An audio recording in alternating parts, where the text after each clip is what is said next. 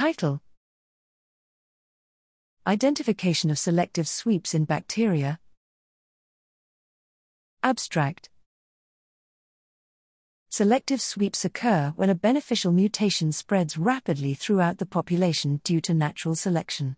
Searching for selective sweeps has proved to be one of the most fruitful ways to detect the footprints selection leaves on the genome.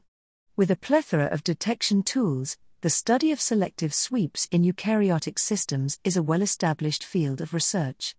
However, the search for fragment-specific selective sweeps among bacterial strains received little to no attention so far.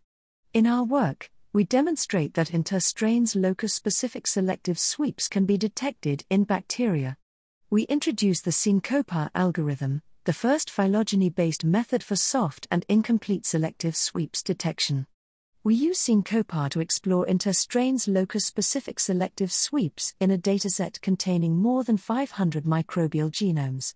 We observe strong evidence in several loci for locus-specific selective sweeps, including genes involved in biofilm formation and others that are related to coping with various unfavorable environmental conditions. Syncopa is freely accessible as a user-friendly web server application at https://syncopa.tau.ac.il/.